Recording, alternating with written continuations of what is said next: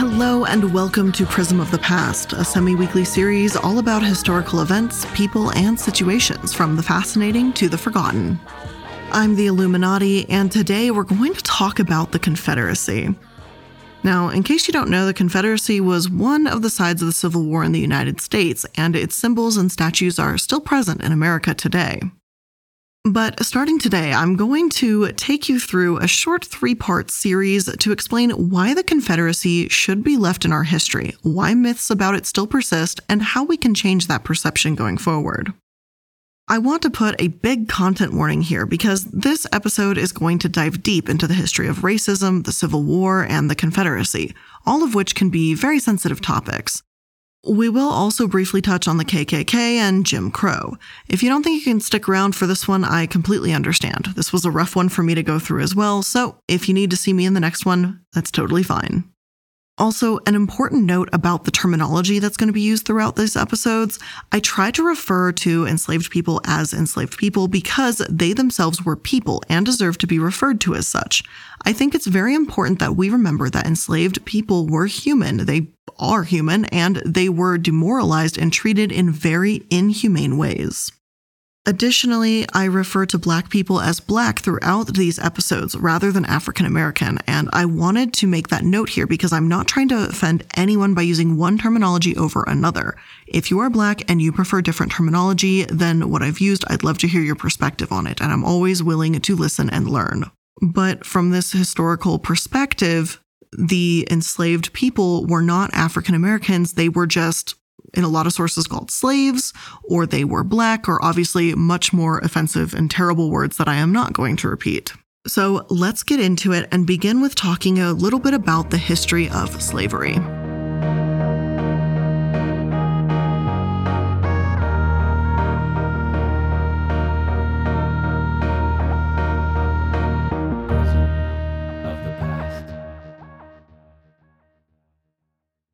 Now, before I can touch on the Civil War or the Confederacy, I need to start out by talking about the history of slavery in the U.S. So much of the Civil War was fought over slavery that ignoring this history would just kind of be impossible. Many of you may be unaware that slavery was introduced to what is now the United States in 1619, a full year before the Mayflower ever actually came to America. A Dutch ship arrived in what is now Virginia with 20 Black enslaved people aboard that ship. These Black people were the first enslaved people that would later become the United States more than 150 years later. Though there were few Black enslaved people in the country at that time, at the end of the 17th century, the transatlantic slave trade became more frequent in the American colonies. After enslaved people began to be brought to the colonies more frequently in 1661, Maryland passed a law prohibiting marriage between races. Slavery was economically good for the people that benefited from it: the church, wealthy members of society, and the colonies. They often became wealthy as a result of trading commodities, and they even used the money obtained by slavery to become political figures.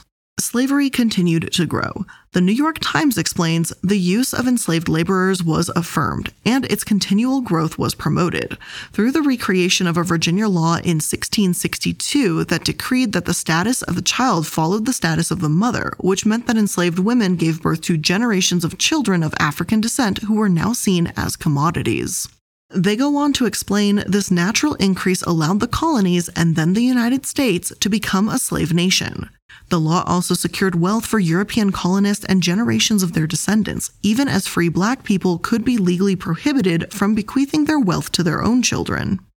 And to make matters worse, racial and class line distinctions were drawn through the law. Black enslaved people were punished much harsher than their white counterparts. They would be enslaved for life for breaking the law, whereas white indentured servants that broke the law would be indentured for a few more years. This was the beginning of protecting white people and punishing Black people for the color of their skin. One look at the sugarcane industry, which was the crop of choice early on, shows just how brutally enslaved people were being treated. New York Times elaborates by saying, before cotton dominated American agriculture, sugar drove the slave trade throughout the Caribbean and Spanish Americas. Sugarcane was a brutal crop that required constant work 6 days a week, and it maimed, burned, and killed those involved in its cultivation. The lifespan of an enslaved person on a sugar plantation could be as little as 7 years. Unfazed, plantation owners worked their enslaved laborers to death and prepared for this high turnover by ensuring that new enslaved people arrived on a regular basis to replace the dying. And honestly, it's horrific. I mean, I get it. Slavery wasn't pretty. It was brutal. It was torture. But I think here in America, we're often fed such a half-assed version of history that the realities of it are shocking. It should come as no surprise that enslaved people fought for their freedom every chance they got. One uprising was so large that it caught the attention of white lawmakers. New York Times tells us, in September 1739, a group of enslaved Africans in the South Carolina colony, led by an enslaved man called Jemmy, gathered outside Charleston, where they killed 2 storekeepers and seized weapons and ammunition. They go on saying, the rebels marched on with colors displayed and 2 drums beating along the Stono River, entreating other members of the enslaved community to join them. Their goal was Spanish Florida, where they were promised freedom if they fought as the first line of defense against British attack. I can only imagine that they did everything they could to get there so that they could be free. Their lives literally depended on it. This effort, called the Stono Rebellion, was the largest slave uprising in the mainland British colonies. Between 60 and 100 black people participated in the rebellion. About 40 black people and 20 white people were killed, and other freedom fighters were captured and questioned. As a result, white lawmakers in South Carolina, afraid of additional rebellions, put a 10-year moratorium on the importation of enslaved Africans and passed the Negro Act of 1740, which criminalized assembly, education, and moving abroad among the enslaved. In 1776, the Declaration of Independence declared that life, liberty, and the pursuit of happiness should be given to all men. But as we know, the Declaration of Independence didn't really mean all men. It really meant white men. The New York Times explains, enslaved people, however, seized any opportunity to secure their freedom. Some fought for it through military service in the Revolutionary War, whether serving for the British or the Patriots.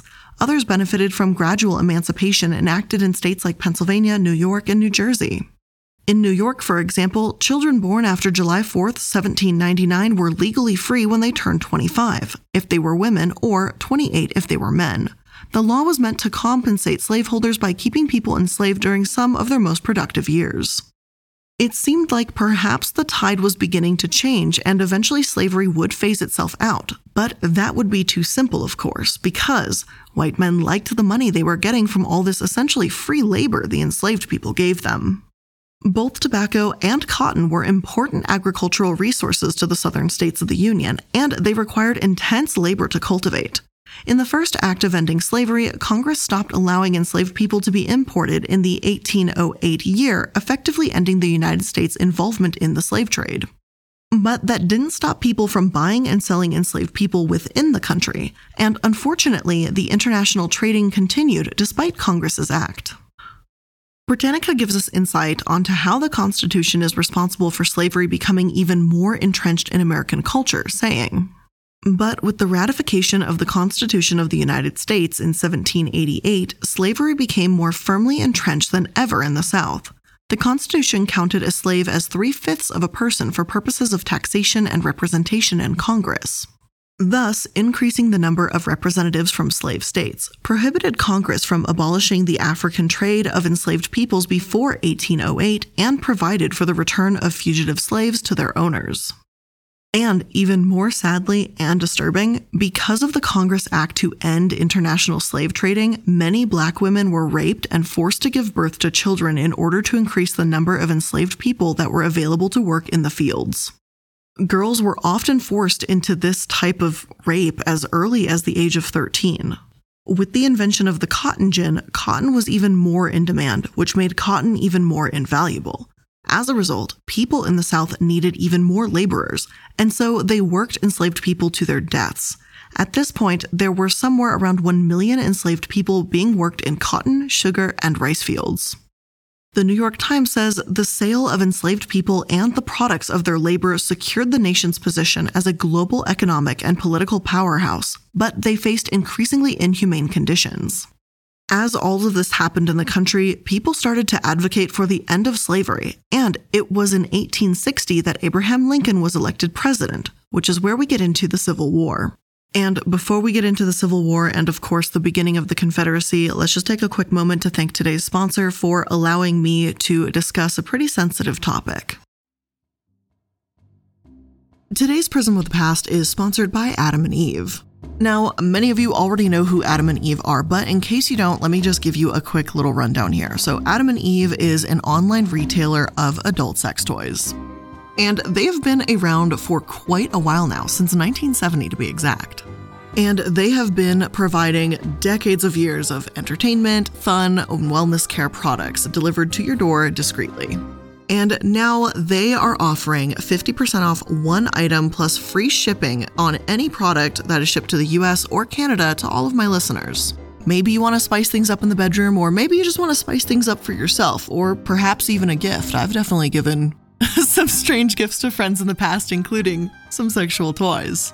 So it doesn't matter if you're getting a gift for you, for a loved one, for a not so loved one, just a friend, whoever, you can now use my code PRISM to get 50% off one item and free shipping in the US and Canada.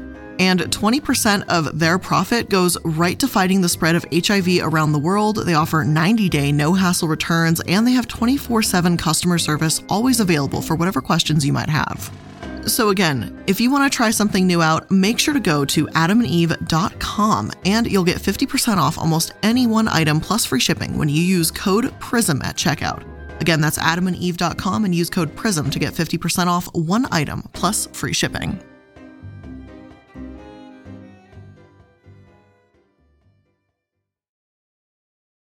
It probably comes as no surprise to you that because the North had begun to set enslaved people free, the South deeply resented the North and felt that the North was going to ruin its way of life. The North had become more industrialized, whereas the South still mainly relied on agriculture. When Abraham Lincoln was elected president in 1860, the South felt really threatened because he had run as a part of the anti-slavery campaign. Britannica explains the beginning of the Civil War, saying, "The United States Army began building Fort Sumter on the artificial island at the entrance to the Charleston Harbor in 1829. The fort was named for Thomas Sumter, a general who had won key victories against the British in the Carolinas during the American Revolution. The fort was still under construction during the last months of President James Buchanan's term, when a succession of events occurred that brought the contending regions of the United States to the verge of armed conflict." Soon after the election of Abraham Lincoln in November 1860, the state of South Carolina called a convention that passed an ordinance of secession, and Governor Francis Pickens sent commissioners to Washington, D.C. Essentially at this point, Pickens' commissioners wanted federal troops recalled, and President Buchanan told them no. He really thought he'd be able to strike a compromise, so rather than try to push the southern states, he told South Carolina that while he didn't accept their secession, that he wouldn't try to coerce them.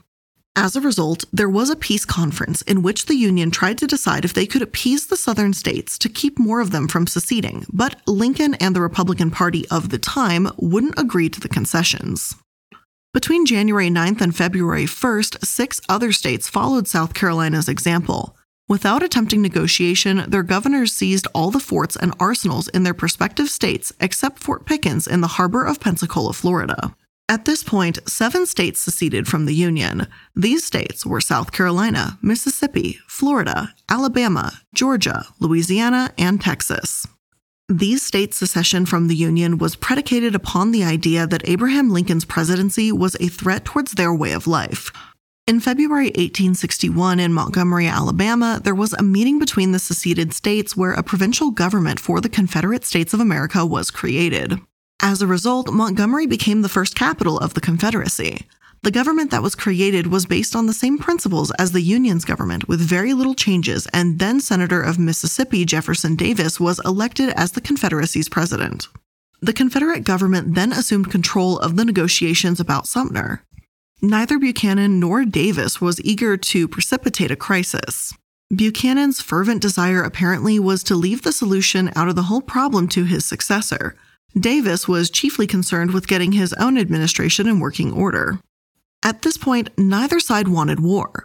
The seceded states wanted to go on with their way of life, and the Union wanted the seceded states to stay as part of the Union. Britannica explains the South had assumed a defensive role, that of a newborn country asking to be left alone.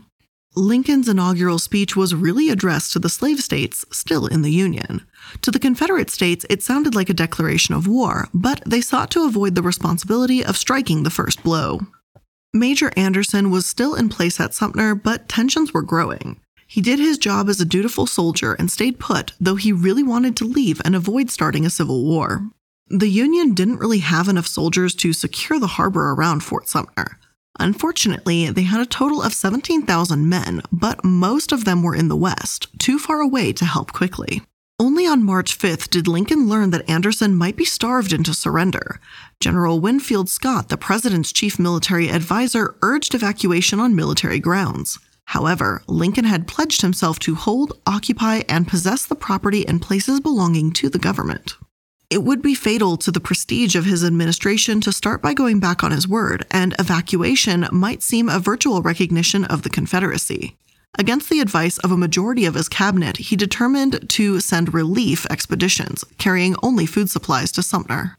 This was logistical on Lincoln's part. He knew that war would unite the North, but he didn't feel he could do anything to avoid the South's ire.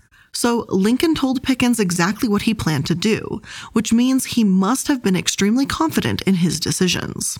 Upon Anderson's refusal to evacuate, the batteries opened fire at 4:30 a.m. on April 12th. The next afternoon, Anderson agreed to surrender and evacuated the fort at noon on April 14th. When the U.S. troops marched out of the fort, they waved the U.S. flag and carried out a gun salute. On the 50th round of the 100-gun salute, an explosion occurred, causing the only death of the engagement. Now, remember, this sounds really long, like years long, but all the things leading up to this battle only lasted 6 months. The battle itself lasted a mere 2 days. Keep note of this because the amount of time these events lasted will come up later. Within a month, 4 more states joined the Confederate States of America. Those states were Tennessee, Arkansas, Virginia, and North Carolina. Lincoln did not see any of the seceded states as a separate nation, but rather states that were rebelling. As a result, he did not treat them like a separate country. And believe it or not, but the Confederate States actually had some advantages going into war. While the seceded states didn't have a large of a population or nearly as much money, they had other advantages that led to this being such a bloody war. The Confederates mainly had high morale and motivation to win the war because of the threat to their way of life. And I do want to make note that, again, this is mainly due to the main institution behind slavery and keeping that intact, and this will come up again later. So what did the Confederacy look like? Well, the Confederacy modeled itself after the United States. It created a constitution and elected a president. While there were some differences, the vast majority of it stayed the same. The Confederate States didn't have any major issues with how the U.S. was run. Rather, it didn't want its vastly held traditions to go away. The new Confederate President Jefferson Davis anticipated a long and bloody war and began to enlist troops to begin to fight the war. He wanted troops to be able to serve for 3 years, but military affairs didn't agree. They limited service to 1 year. By the time the Battle of Fort Sumter happened, he had enlisted 62,000 troops. Also around this point, Davis named Richmond, Virginia, the new capital of the Confederacy. A meeting to make the government for the Confederate States of America would be held there a year later. At this point, they decided to create symbols of their independence, including stamps and their very famous flag, sometimes called the Stars and Bars, otherwise known as the Southern Cross. Early on, the Confederacy's chief objective was to raise money and build an army. Initially, they allowed people to volunteer for their military services, but eventually men were conscripted into the war. A total number of military members that served in the Civil War for the Confederacy was estimated somewhere around 750,000 men. Additionally, the Confederacy needed money to fund the war, and at first they began to print money, which inevitably led to inflation, and to make matters worse, the Union blocked the ports so they were unable to import and export, making them unable to rely on tariffs. Eventually, they began to tax profits on goods, including farm products, to make their money. After Fort Sumter, in July 1861, the Confederacy had their first large win at the First Battle of Bull Run. So let me go briefly over this encounter, as I believe it will set up the Confederacy for their eventual loss. History does an excellent job of providing a succinct explanation, saying, "The First Battle of Bull Run, also known as the Battle of Manassas, marked the first major land battle of the American Civil War."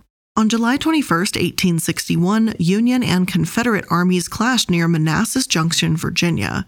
The engagement began when about 35,000 Union troops marched from the federal capital in Washington, D.C. to strike a Confederate force of 20,000 along a small river known as Bull Run.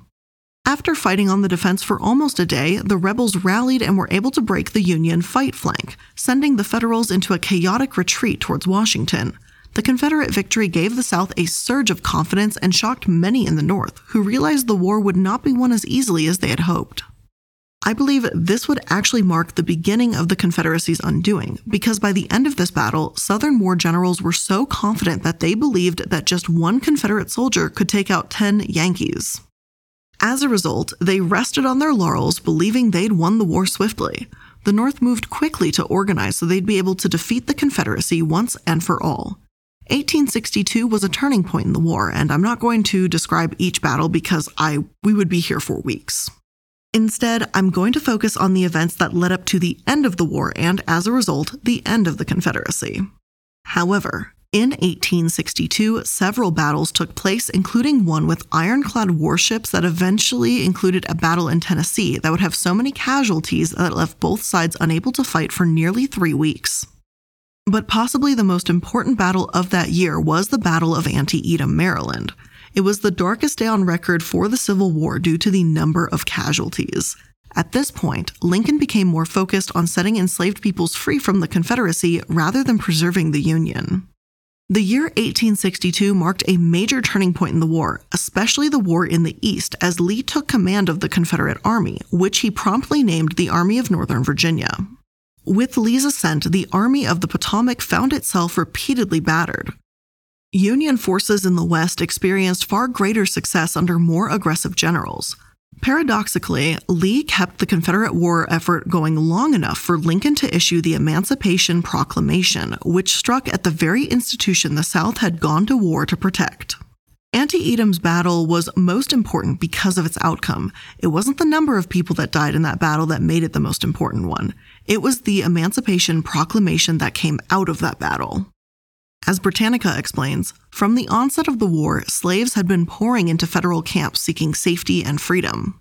Early in the war, Lincoln had slapped the wrists of commanders who tried to issue emancipation edicts in areas under their control. Trying to balance political and military necessity against moral imperatives, Lincoln believed that keeping the slave-owning border states Maryland, Delaware, Missouri, and particularly Kentucky in the Union was critical, and that making any move toward freeing slaves could incite those states to secede. Moreover, the Constitution protected slavery in several ways, most importantly through its defense of property rights. Finally, Lincoln believed for the first year or so of the war that a significant number of Unionists existed in the seceded states and that given time, those people would rise up and revolt against the Confederate government. While I understand that Lincoln was in a difficult position, that point is still disappointing to me. I guess when I think of something being a moral imperative, it stands to reason that you should do it regardless of consequences. But Lincoln was doing what I guess any president does and balancing the politics and the consequences of his actions. I'm not in his shoes, so I can't exactly understand what his thought process was. Britannica goes on to explain how slaves, which were regarded as property, were able to be confiscated, explaining, as early as August 1861, slaveholders' claims to property rights had begun to erode when Congress passed its first Confiscation Act, which allowed Union troops to seize rebels' property, including slaves who fought with or worked with the Confederate military. One Union general, Benjamin Butler, a prominent attorney and politician in civilian life, read up on military law and used confiscation laws to the Union's benefit by turning the slave owner's claim to property rights on its head. Armies had always been able to confiscate property of military value, Butler argued, and slaves were instrumental in supporting the Confederate cause. With so many slaves manning factories and working fields, about 80% of eligible white Southern men wound up serving in the military. Butler declared slaves who came into his lines to be contrabands of war and therefore not liable for return to their masters. The name contrabands was used for the remainder of the war to describe slaves who ran from their masters to the Union Army. In April 1862, Congress abolished slavery in the District of Columbia and paid owners in the district about $300 on average for each slave. 3 months after Congress passed the Second Confiscation Act, which mandated that any Confederate civilian or military official who did not surrender within 60 days would have his slaves freed. 2 days after that, Congress banned slavery from the territories. Lincoln was trying to talk to the border states about allowing emancipation if they were compensated for losing their enslaved people. It wasn't really working, and he decided after talks broke down to start drafting the Emancipation Proclamation. In its final form, the Emancipation Proclamation would free the slaves in areas that were not under Union control as of January 1, 1863, when it went into effect. This meant that it did not apply to the border states or places such as New Orleans, which were already under Union military occupation by that time. Lincoln used the Emancipation Proclamation as a bargaining chip. Just after the Battle of Antietam, September 17, 1862, he issued his proclamation calling on the revolted states to return to their allegiance before the next year, otherwise their slaves would be declared free men. No state returned, and the threatened declaration was issued on January 1, 1863. It's somewhat interesting that Lincoln did this, considering that it seems by all rights he may not have really had any authority to do so. This is a hotly debated topic, and Britannica tells us more, saying, as president, Lincoln could issue no such declaration. As commander-in-chief of the armies and navies of the United States, he could issue directions only as to the territory within his lines. But the Emancipation Proclamation applied only to territories outside of his lines. It has therefore been debated whether the proclamation was in reality of any force. Now, obviously, there were major benefits to the Union doing this. It allowed the Union's military to recruit black soldiers into their army, as well as being a blow to the South's ability to fight back. Now, I want to make a note here that while all this changed the landscape of the country, it didn't stop the U.S. from being a racist place. Hardly. Black soldiers were placed in segregated units, and racism was alive and well. Not to mention the resentment that white enslavers had for their enslaved people being freed. This was just the beginning of all the civil race relations in the country. So, while there was this growing need and desire for liberating Black people from slavery, and it was an important moment in the country's history and was absolutely necessary and needed, there was still a lot of racism and bigotry that they faced even after being liberated. It's something that threatened their lives even though they were free, and as most of you know, that segregation didn't end until the Civil Rights Movement, and of course racism is still alive and well today. But anyway, back to the Confederacy. Life was hard on the southern states as war raged on because so much of their lives were blocked off from the rest of the world. As a result of their blocked ports, they struggled to get the goods they needed and things were getting scarce. This included food, which was the largest difficulty as starvation became something of a norm. Hyperinflation sent the price of food skyrocketing while the value of the Confederate dollar cratered. Food riots broke out in several cities, including Richmond. In that instance, in April 1863, Davis ordered the militia to open fire on several hundred women if they did not leave the area, which they grudgingly did. So things were getting more and more grim for the Confederacy. And yet another battle left the Confederacy sure that they were invincible even through all of this.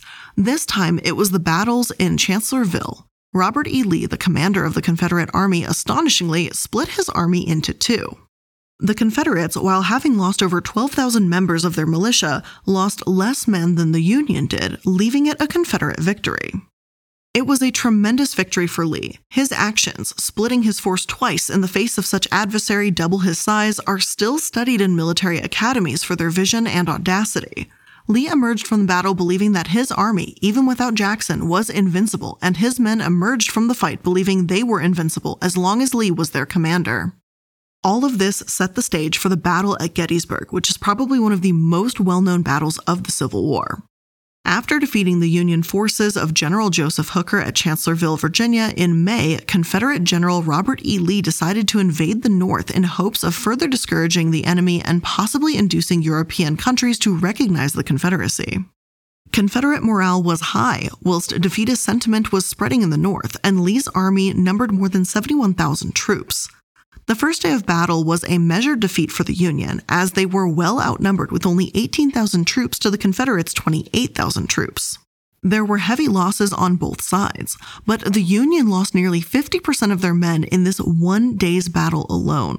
Total casualties that day amounted to over 15,000 killed, wounded, or captured. A series of unfortunate mistakes on the part of Lee and his corps caused them to fight poorly on the second day of battle. He gave his orders late, misjudged where the Union was positioned, and they mistimed their attacks. These events led to the second day of Gettysburg being the 10th bloodiest battle of the entire war. 20,000 were killed, captured, or wounded. The Confederates organized a large offensive with over 15,000 men headed towards the Union's 10,000. The Union had the advantage, however, positioned behind stone walls. They ceased fire until the Confederates were in range. Once they were, they unloaded. The Confederacy was attacked from 3 sides, and they had no reinforcements. They were critically injured by the Union's attack. Lee and his men began to retreat, leaving behind captives and battle flags. The battle at Gettysburg was a turning point, though not the end of the war. Conscriptions happened on both sides, and there were problems on both ends. In New York, there was a draft riot that broke out due to feelings of low-paid laborers that would be replaced with black men as a result of the influx of newly freed people. On the Confederate side, there was controversy because wealthy men were able to pay their way out of conscription, and furthermore, if a man had 20 enslaved people, he was able to avoid it altogether. The next most important battle of the war is known as the Battle of the Wilderness. Between May and July of 1863, in the Western theater of the war, General Ulysses S. Grant lays siege to the Confederate stronghold of Vicksburg, Mississippi. The Confederates surrender on July 4th. The victory leaves the Mississippi River completely under Union control and splits the Confederacy in half. Then, on September 2, 1864, General William T. Sherman captures Atlanta, Georgia. Sherman adopts a strategy of total war on his march through Georgia and the Carolinas. His troops destroy crops, supplies, railroads, bridges, and many small industries to weaken support for the war. Then, in March and April of 1865, the final land battles took place. The Confederates were hurting really badly for food and resources by this time. When Lee's final attempt to break out failed, he surrendered the remnants of his army to Northern Virginia at the McLean House of Appomattox Courthouse on April 9th. Then, on April 14th of 1865, Abraham Lincoln was shot and killed at Ford's Theater by John Wilkes Booth. And that is the extremely simplified version, or as simplified as I can get, of what happened in the Confederate War, the start, some of the major highlight points, and the end of the war. When we continue to take a look at the history of the Confederacy in Part 2, we're going to take a look at the Confederacy in perspective and how it's seen as a type of heritage by some Southerners, and knock down a few stereotypes around that and take a look at what it is that is the real heritage, supposedly. So with that being said, I hope you enjoyed today's episode of Prism of the Past. If you did, make sure you're liking, following, and subscribing so that you can stay up to date on all the latest episodes. Thank you so much for making it to another one, and I'll see you in the next episode. Bye!